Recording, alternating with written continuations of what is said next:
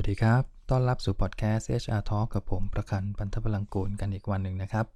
วันนี้เอาประเด็นเรื่องการประเมินผลงานมาคุยกันอีกสักครั้งหนึ่งผมว่าประเด็นนี้มันคุยไปได้เรื่อยๆนะฮะไม่มีวันสิ้นสุดในแง่ของปัญหานะครับหลายองค์กรทราบนะครับว่าปัญหาในการประเมินผลงานของตัวเองมันคืออะไรแต่ก็ได้แต่คุยกันนะครับคนเราก็แปลกนะฮะชอบที่จะคุยกันชอบที่จะชี้แจงว่าฉันก็รู้ว่าที่จริงต้องทำแบบนี้รู้ KPI มันดีแบบนั้นแบบนี้รู้ว่ามันต้องมี competency รู้ว่าต้องมีการแบ่งน้ำหนักนะรู้ว่าเรื่องของผู้จัดการเนี่ยจะต้องเป็นปัจจัยสำคัญที่ต้องเข้าใจเรื่องการประเมินผลงานถกเถียงกันไปถกเถียงกันมาในที่ประชุมสุดท้ายแล้วแอคชั่นคืออะไรไม่มีมันก็เลยทำให้สิ่งที่แต่ละคนรู้อยู่เนี่ยไม่ได้เอามาใช้ในทางปฏิบัติสักทีสุดท้ายระบบมันก็วนลูปเหมือนเดิมมีปัญหาเหมือนเดิมผู้บริหารคนใหม่ขึ้นมาก็ยังคงคุยกันแบบเรื่องเดิมๆท่านเคยรู้สึกแบบนี้ไหมฮะ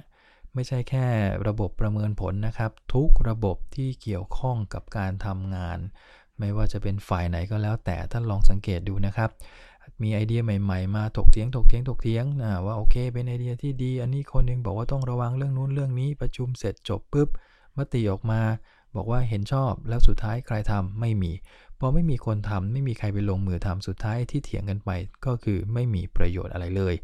ที่ผมต้องพูดแบบนี้เพราะว่าไอ้ระบบประเมินผลงานเนี่ยผมเข้าใจว่าหลายๆคนมองเห็นนะครับว่าองค์กรตัวเองเนี่ยมีข้อจำกัดอะไรมีปัญหาอะไรบ้างในการประเมินผลแต่ละปี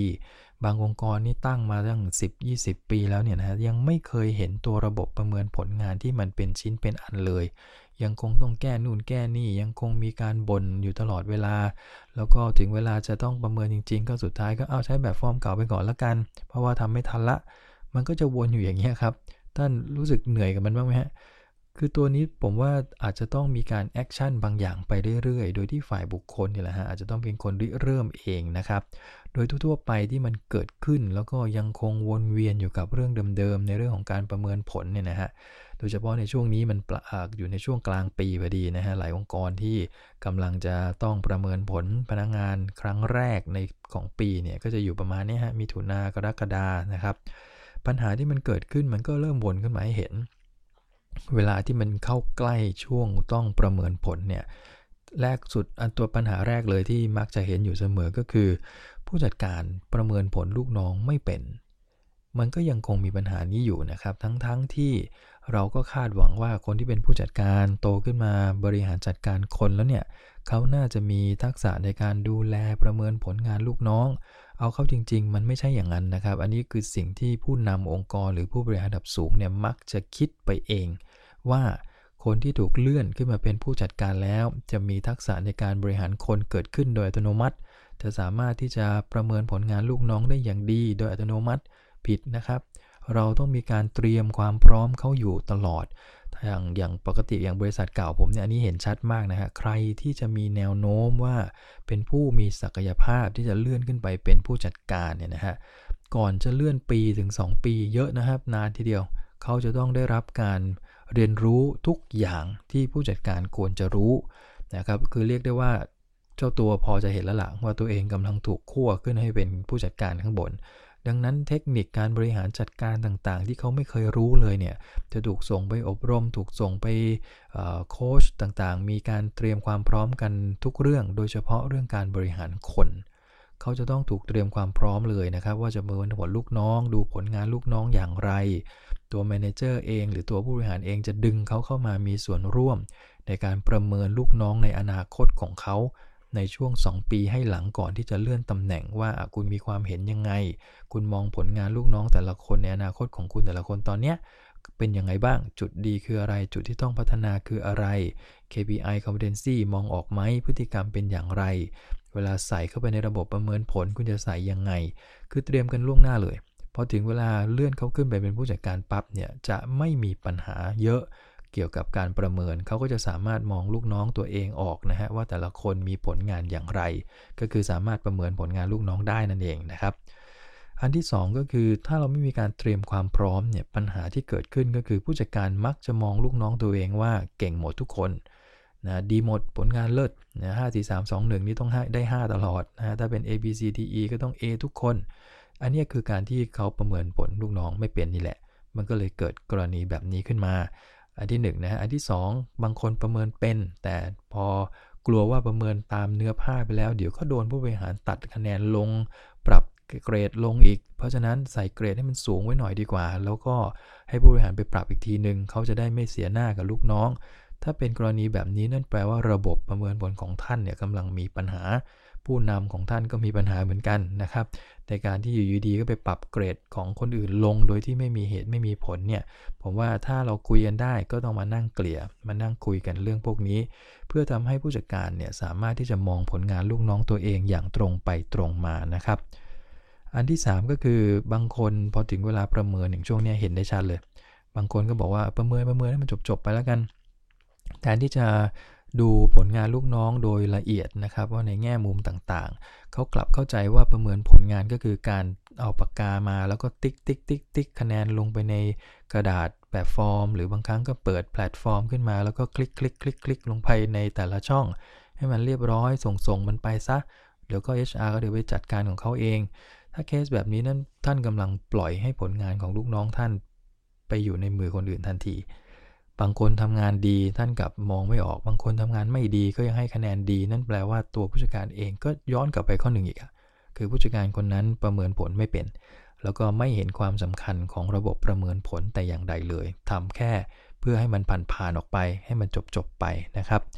หรือบางกรณีผู้จัดการกับลูกน้องจะตกลงกันเพื่อทำให้เขาเรียกว่าผู้จัดการมองไปเองมั้งฮะให้มันเกิดความเป็นธรรมในทีมงานเพราะฉะนั้นวนผลงานกันไปครับทุกคนจะมีโอกาสได้ A ปีละก็คือวนไปนะถ้าสมมุติว่ามีลูกน้อง5คนปีนี้คนที่1 A คนที่2ก็ไล่ไปนะครับแล้วก็จะมีคนหนึ่งเป็นผลงานแย่สุดแล้วก็วนไปฮะปีที่2ถัดมาคนที่2ก็จะ A คนที่1ก็วนไปตอนท้ายเป็นลักษณะของการเข้าคิวผลงานไปเรื่อยๆแล้วก็หัวหน้าก็ไม่จำเป็นต้องมานั่งประเมินอะไรเพราะว่ากำหนดตัวผลงานไว้ตั้งแต่แรกแล้วว่าปีนี้คิวใครจะได้ผลงานอะไรนึกภาพแบบนี้ออกใช่ไหมครับหลายคนจะบอกเฮ้ยยังมีอย่างนี้อยู่อีกเหรอตอบเลยมีครับอันนี้ผมผ่านด้วยตัวประสบการณ์ตัวเองมาแล้วกับลูกค้าหลายๆรายกับบริษัทหลายแห่งที่ต้องเข้าไปช่วยเกี่ยวกับเรื่องมุมมองของผู้จัดการกับการประเมินผลเนี่ยนะฮะพอถึงเวลาต้องแก้ไขกันจริงๆเนี่ยตรงนี้ระบบเนี่ย HR แก้อยู่คนเดียวเนี่ยผมว่าเอาไม่อยู่นะฮะเรื่องของระบบประเมินผลสิ่งแรกเลยก็คือต้องไปคุยกับ CEO หรือ MD ของท่านนั่นแหละว่าท่านรู้สึกยังไงกับระบบเนี้ยแล้วก็ HR จะให้ข้อมูลบางอย่างที่บอกว่ามันมีปัญหาอยู่นะเกี่ยวกับการประเมินผลงานพวกนี้ดังนั้นถ้าเราไม่แก้มันอาจจะเกิดผลลัพธ์ที่ตามมากับผลงานของตัวพนักงานรวมถึงผลงานของหน่วยงานแล้วก็องค์กรได้ดังนั้นก็ต้องมีระบบระเบียบในการแก้ไขถ้า CEO เห็นชอบแล้วเขาจริงจังนะครับระบบพวกนี้จะเปลี่ยนเร็วมากแต่ถ้า CEO บอกคุณก็ไปจัดการมาดิแล้วค่อยมารายงานกับผมแล้วกันเรื่องผลงานเป็นเรื่องของ HR ถ้าอย่างเงี้ยเกิดลำบากละเราจะเห็นเยอะนะฮะหลายองค์กรมีดำริว่าจะใช้ KPI จะใช้ competency บางองค์กรจะใช้เครื่องมือสมัยใหม่ OKR อะไรอย่างเงี้ยนะฮะคือมีดำริเนี่ยดีนะครับแล้วก็มาถกเถียงคุยกันแต่สุดท้ายผู้บริหารพอบอกคุณก็ไปทำมาแล้วกันพอไปทำมาอย่างเงี้ยแค่คำนี้คำเดียวมีคนก็ไปทำมาพอไปทำมาปุ๊บถ้าเบอร์หนึ่งไม่ไฟเขียวแบบจริงๆแล้วก็ไม่ลงมือเข้ามาสัมผัสแล้วก็อินโวกับงานด้วยตัวเขาเองเนี่ยนะฮะโอกาสไม่สำเร็จมีสูงมากสำหรับงานพวกนี้ที่ต้องอาศัยเบอร์หนึ่งแล้วก็อาศัยแมเนเจอร์ทุกฝ่ายระบบประเมินผลหรือบริหารผลงานก็เช่นกันมันไม่ใช่งานของ HR คนเดียวมันไม่เหมือนงานค่าจ้างเงินเดือนมันง่ายกว่าเยอะแต่ระบบประเมินผลมันเป็นงานที่ HR จะต้องสร้างระบบแล้วก็เอาระบบนี้ไปให้ผู้จัดการหลายๆคนใช้รวมถึงมันต้องไปเกี่ยวข้องกับผลงานของบริษัทในภาพรวมด้วยในยุคนี้ระบบประเมินผลตัดแยกต่างหากไม่ได้นะครับมันต้องเอาไปเชื่อมโยงกับผลงานขององค์กรผลงานของหน่วยงานเพราะมันจะได้ในมุมเดียวกันบางตัวเอาไปเชื่อมกับผลงานเอาผลงานไปเชื่อมกับระบบการพัฒนาคนด้วยซ้ำไปดังนั้นมันก็เลยเกิดการเกี่ยวข้องโยงใยไปกับผู้จัดการหลายๆคนพอไปโยงใยมากๆเข้ามันก็เกิดความยุ่งยากกับเขาก็เลยไม่ค่อยอยากทำอะไรมันก็วนกลับมาอีกนะครับดังนั้นถ้าท่านจะทำให้ระบบพวกนี้สำเร็จจริงๆใช้งานได้จริงๆเบอร์1เบอร์2นะครับแล้วก็ให้กลุ่มคนเหล่านี้ เข้ามามีส่วนช่วยเหลือนะฮะแล้วก็จริงจังทำเป็นนโยบายขึ้นมาเลยว่าต้องทำให้สำเร็จในปีไหนแล้วก็ให้กลายเป็นงานของผู้จัดการทุกคนในทุกๆปีจะต้องมีการประเมินผลงานลูกน้องอย่างตรงไปตรงมาโดยอาศัยเครื่องมืออะไรก็ว่ากันไปนะครับมันก็จะทำให้ระบบเนี้ยเป็นจริงเป็นจังมากขึ้นแล้วก็ใช้ได้ดีในทางปฏิบัติมากขึ้นแล้วสุดท้ายก็จะไม่ต้องมานั่งคุยปัญหาวนเวียนกันอยู่ทุกปีแบบนี้นะครับก็ลองเอาไปปรับใช้ดูแล้วกันนะครับไอเดียนี้ฝากประเด็นวันนี้ไว้ประมาณนี้นะครับพบกันใหม่ในครั้งหน้าครับผมขอบคุณครับสวัสดีครับ